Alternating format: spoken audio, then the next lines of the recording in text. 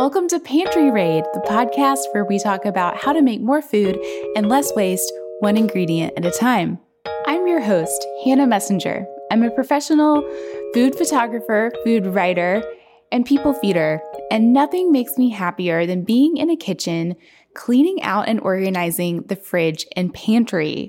So much so that I turned it into a game on my Instagram stories every Monday where I hope you will join me. My handle is HM Messenger. That's MESSINGER. So the game is where you tell me what odds and ends you have in your kitchen and I tell you what I would make with them. And that's how I decide what ingredient we're going to talk about on the podcast. It's often things that you, the listeners, the people playing Pantry Raid, commonly have. So, new year, new schedule. We still play Pantry Raid every Monday. And starting today, the podcast will come out every other week for the next 3 months. And then we'll conclude season 1, and hopefully someone will give me some money to make season 2.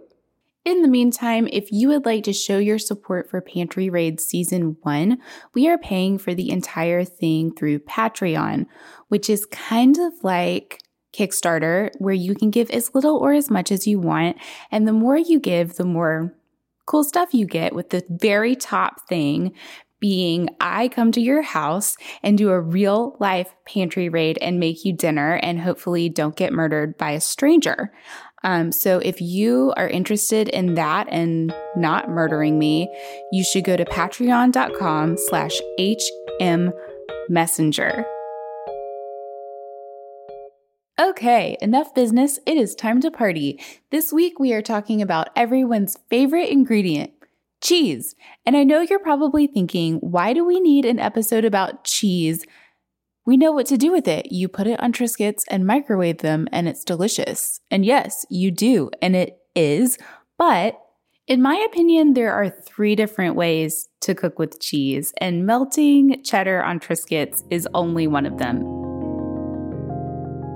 My guest this week is Kathleen Cotter of the Bloomy Rind. She's one of our only independent cheesemongers here in Nashville, and you have almost definitely eaten her cheese at one of the restaurants she works with: Marsh House, Bastion, Lachlan Table, Nikki's Coal Fired Pizza, Folk, Rolf and Daughters, or you may have bought some of her selections from Porter Road Butcher. We were at a party this fall and I introduced her to my friend Matt, and Matt was like, okay, so you're a cheesemonger. Will you explain to me what those delicious, crunchy, almost salty things in aged cheddar are? And Kathleen was like, hell yeah. So Kathleen, will you explain that to us now? Yes. So they are in fact commonly tyrosine crystals. So it's a little loosely, it would be described as a calcified protein or amino acid. Definitely not a microbiologist. So I would refer you, if you want to dig a little deeper, there's a fantastic website called the Cheese Science Toolkit that goes full deep dive into this if you want to get super nerdy.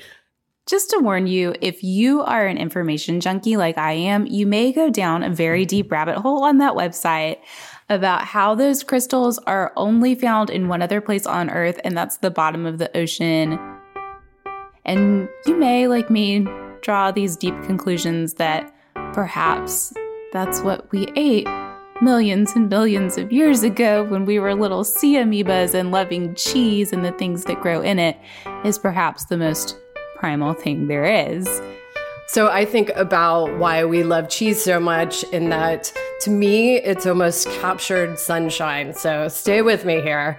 So the grasses and plants turn sunshine into energy. The ruminant, a cow, a goat, a sheep, eats those greens, turns it, thanks to their magical 4 stomachs, into milk, and then a lovely farmer turns the milk into cheese. So within a day, you've eaten sunshine. Wow, that's really beautiful. I love that.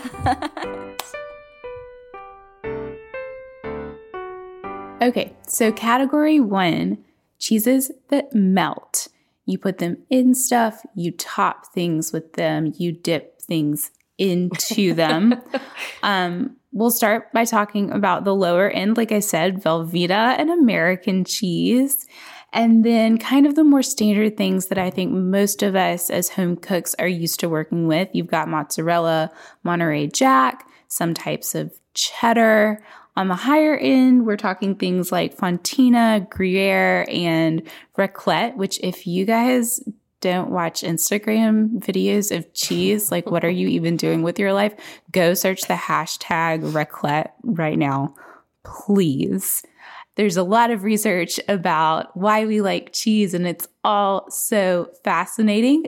But we're going to go back to a very basic place to start, which is the place we all probably as Americans learned to love cheese, and that's Velveeta. I've heard many stories, and I'm sure you have too, about macaroni and cheese competitions and all the different kinds of cheese that goes into the different entries. And then the one that wins almost always has Velveeta in it. And I mean, it's good. I'm not going to lie. It's really good. And Kathleen, I wanted to ask you about what you like to mix with Velveeta. What makes a nice texture and flavor in a macaroni and cheese or a grilled cheese?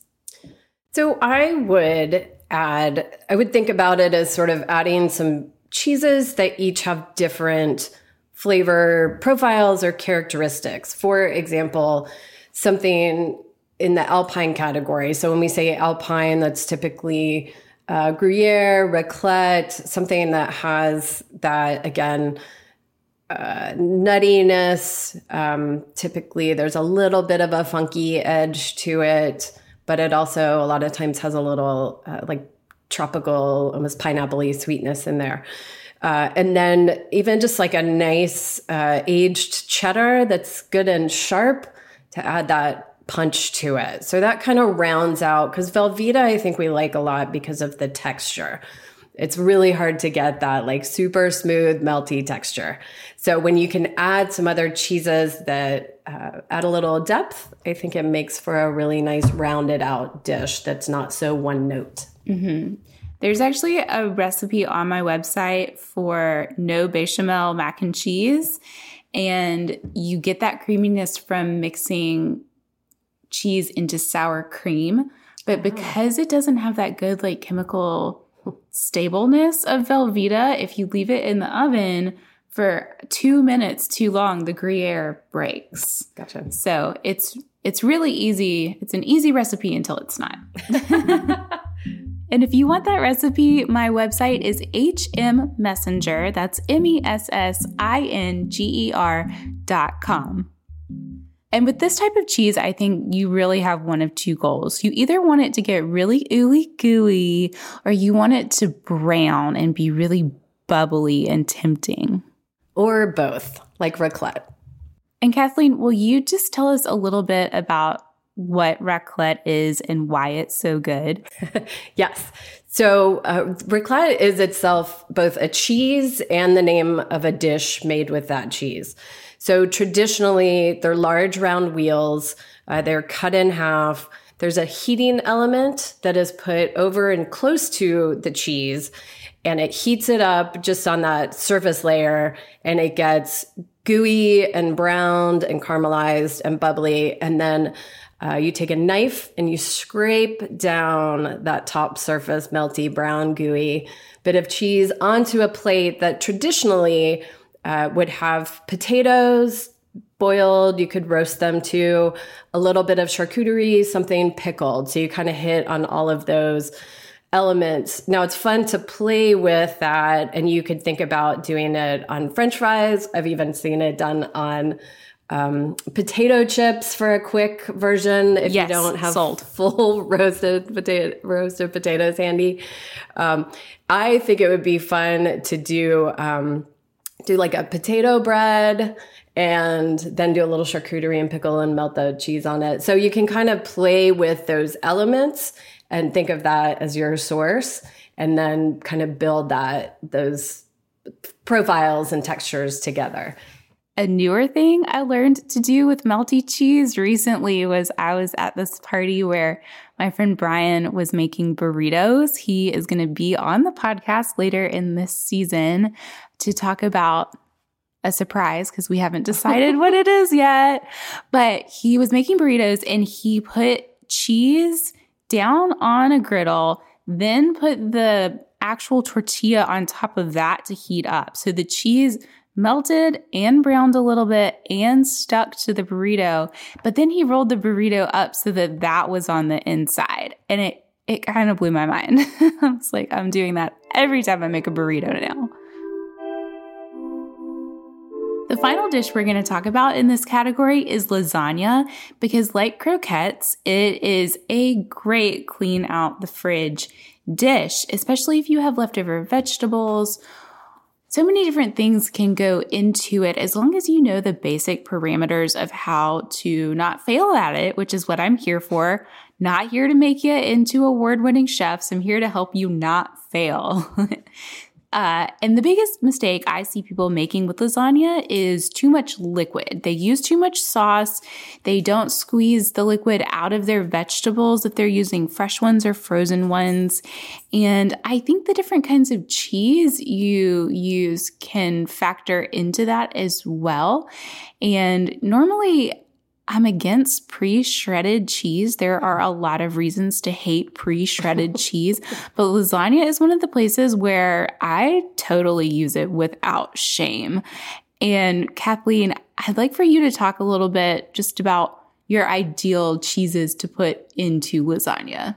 Ricotta, fresh ricotta, mozzarella. And if I'm with you, like generally pre-shredded, frowny face, but sometimes in a case like lasagna, it would work, or I would work with it, and or you could look for a low moisture. Sometimes you can find balls of fresh mozzarella that are not packed in water; they're just like vacuum sealed. So I think that would work as well. You just have to obviously cut it up, and then I love like a grated parm or something on the top just to help get a little crispiness on that top layer. So, and you were telling me earlier that you make your own ricotta. Why do you do that? And how does that compare to a store-bought ricotta? I just think the flavor, you just get like this beautiful, fresh, milky flavor with a little bit of tang. I have big problems with store-bought ricotta. Some of them are almost soupy and other ones, it's like, did you take almond meal and mix milk into it? The texture of it is so weird. I can't handle it. So it's an adventure for a cold, rainy day when you're stuck inside. Ricotta adventures. Category 2, which for our purposes, I am calling finishing cheeses, which once again, please remember that is not a perfect name. It's just a cooking working title. And I'm calling them finishing cheeses because they're things that you more or less use to add salt.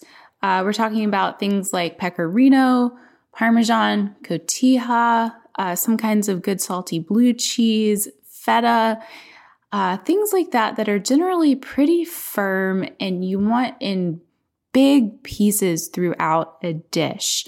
I think y'all might honestly be very sick of hearing me say anytime someone tells me they have vegetables and cheese, I'm like, oh, well, roast the vegetables and make a warm salad and put the cheese on top. But the cheese isn't there to be melty or be warm. It's there to be cold and salty and contrast against soft roasted vegetables.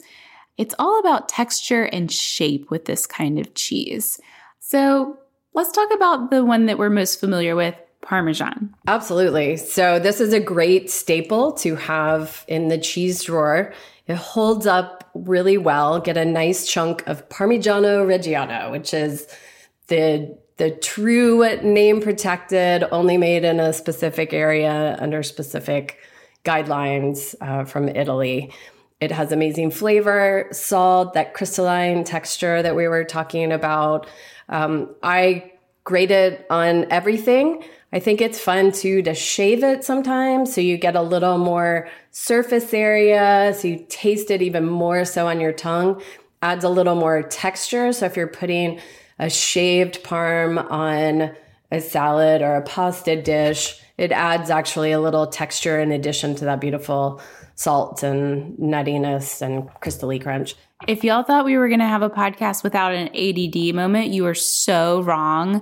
I heard you say surface area and how it hits your tongue. And it reminded me of a couple years ago, I love cold fried chicken. They make a cold fried chicken sandwich at Main Street Meats in Chattanooga. And I mean, just for weeks afterwards, I was like, why is that so insanely good? And finally someone, I want to say it was my friend Joey, who is the chef at Haythorn here in Nashville, told me it's because the fat is cold and it melts across your tongue. So it's coming into more and longer contact with your tongue, which amplifies the flavor. And I think that's a really important point to make with finishing cheeses, as we're calling them, that the shape matters, that a shave of Parmesan is very different than grating it on a microplane where it's totally going to melt and stick to whatever it's on. Whereas a shave of it, a big, beautiful, I mean, it almost looks like a ribbon, is going to stay totally whole and intact. Finishing cheese, it's not only a thing I use on top of things. It also, like feta, I think is a good example of how it would be inside of something. Feta inside of spanakopita, inside of a frittata, it stays whole, and you want it to be like that to get little pings of saltiness and texture throughout. But going back to parm, that brings us to this week's Don't Buy This! Don't buy pre-grated Parmesan. Kathleen, why not? So it's just so much, it's so easy to have the real thing super freshly grated, and you'll get better flavor. As I said, a chunk of good Parmigiano Reggiano holds up well in your fridge. So you just need a little microplane grater, grate away or shave, and you have the freshest possible version of it instead of something that was grated who knows how long ago, possibly with some preservatives to keep it from clumping together and all that sadness. We want happy cheese. Cheese is sunshine. How do you store your Parmesan? So I would suggest you could wrap it in wax paper and then put it in a baggie if you're trying to stay away from plastics, like a little glass Pyrex food storage. So you want it, it's a kind of a balance of breathing but not drying out. So you want a little air to circulate around it so you don't get moisture build up and then mold. And but you don't want it to be able to totally dehydrate. All right, one last question about Parmesan. Say you're being very irresponsible and you wrap it incorrectly and it goes in your fridge and the whole thing totally dries out and you don't want to throw it out because you paid money for it. Can you put that whole thing in stock, or is it only the rind that can go in stock? You could put the whole thing in. Typically, the rinds are done because it was like a waste or byproduct. Because it's really hard. So you don't typically eat the rind of a Reggiano. Mm-hmm. So you would grate and use what you were going to eat from the inside. And then you have this rind. So if you add it to a soup stock, then you get those beautiful flavors.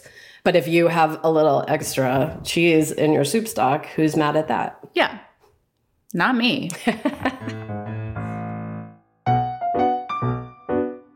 The third way I like to use cheese, and absolutely my favorite way, is as the main event. Like, you would serve a steak and then everything else would be the side dish except it's cheese and not a steak. And there are very special kinds of cheese for that. I mostly recommend cheeses that don't melt, and there are a lot more cheeses like that than you think. One of the best Pantry Raid entries I've ever gotten and have ever gotten to answer. I think I say that all the time, but they're all so good. You guys do such a good job. It just said, queso fresco and green onions. And I was like, oh my God, yes, you should cut the queso fresco into big chunks, pan fry it, and make a chimichurri to put on top of it. Like I would eat that for dinner every night. It sounds so salty and delicious. And also I would, side note, put olives in the chimichurri. All chimichurri should have olives. And I can't say the kind that I like. I can't pronounce it. I'm Michael Scott. I can't pronounce it. It's Castelvetrano. No, you said, yes. Castelvetrano. Thank you. It's close. I've only been trying to learn to say that for 4 years. I'll get there one day. Other cheeses that don't melt, halloumi, bread cheese. What is bread cheese again? I just learned about this today. Yeah, so it is our American take on a Finnish cheese called Juusto. So it's Juusto, and that's a shortened version of the full name. But effectively, it means bread cheese. So the cheese, a newly made cheese, is pressed and actually baked. So you get a caramelized surface on it. And then to eat it, you just heat it up either in a pan or even the microwave. And the result is it tastes like a grilled cheese without the bread. It's just buttery. It's got that caramelization on it. It even squeaks a little bit like a fresh cheese curd. It's just a snacky delight. So another cheese that you eat totally on its own like that is... it's a dish called saganaki, and much like raclette, it's named after the dish itself that it's served in. But you take a Greek cheese that doesn't melt like halloumi and you pour ouzo on it and you set it on fire. So if anyone out there is looking for a party trick, it was my grandmother, my yaya's best one. I highly recommend it. I feel like there should be like a liability disclaimer. Don't sue me for setting your house on fire. There are, of course, a lot of other more safe things you can do with Greek cheeses. My favorite, of course, is feta. I really like the sheep's milk feta that is imported and comes in brine. I think the other kinds just taste really chalky and dried out. And sometimes bland. Yeah. That's just annoying. Uh-huh. Yeah. It's sad. No one wants sad cheese. Not sunshine cheese. But I also like that kind comes in full blocks, because one of the coolest things you can do with feta is, once again, pan fry it, and then you just kind of build a Greek salad up around it like you would garnish a steak with a pat of butter, except you're throwing on olives and cucumbers and maybe some red onions. And it's if you're like me and you like salads, but you don't find them satisfying, it's a great solution because the feta is really nice and hearty. Probably the most versatile of all the non-melting cheeses, for me anyway, is halloumi. Not that it is bland, but it certainly lends itself to a really wide array of different flavors. You can pan fry it totally plain. It doesn't need salt or anything. You can add something to the pan. Like I like adding balsamic vinegar and it gives it a little sweetness. And then you just top it with whatever. Right? I would think if you had back to like leftover vegetables that you were trying to use up, that kind of thing you can kind of season it in a lot of different directions, I think. In fact, I just had a dish last night at a newer Nashville restaurant called Lyra, and chef prepared it with nigella and sesame spice, date syrup, and butternut vinegar. So these are not super commonplace items in most pantries, at least not mine. But my takeaway from it was this beautiful buildup of both sweet and savory profiles. Plus you get that caramelized surface of the halloumi from the pan frying, which just makes everything better. So my take on that at home is you would just pan fry the halloumi and then you could top it with honey. And I think you all know how I feel about quick pickles. I would quick pickle shaved or grated butternut squash, raw butternut squash, and top it with sesame seeds and sesame oil. So you would have that like nutty and cheesy, sweet and tangy everything all at once. Yeah. Yeah. I think that's always a good goal to have when you're making something really rich, like a cheese as your main focus in a dish, is you want to add things that are also sweet or tart to balance it out. Absolutely. It kind of cuts the fat and the richness. Yeah, just like when you're making a cheese board, you add fruit or olives and nuts. Same idea. Not that complicated. Just eat cheese for dinner. Done. I'll be right over. So whatever you add to it, just keep cooking and experimenting, trying different cheeses. Ask your cheesemonger for suggestions and substitutions to play with. Cheese, we love some cheese snobbery sometimes, but at the end of the day, it's just a beautiful, delicious food, and you should eat it and enjoy it. Don't overthink it like we're doing right now on this stupid take. It's cheese. It's going to be great. Use it up. Don't let it go bad. Do Pantry Raid. Make more food and less waste. Kathleen, thank you again, and Happy New Year. Thanks for having me. This episode was written by me, Hannah Messenger, and produced by Tony Gonzalez. Please join me every Monday on my Instagram at HMMessenger, that's MESSINGER, when we play Pantry Raid the game. You tell me what odds and ends you have in your kitchen, and I tell you what I would make with them. Don't forget, another new episode comes out 2 weeks from today, and we'll be talking about winter citrus because 'tis the season. Until then, I hope you make more food and less waste with some cheese.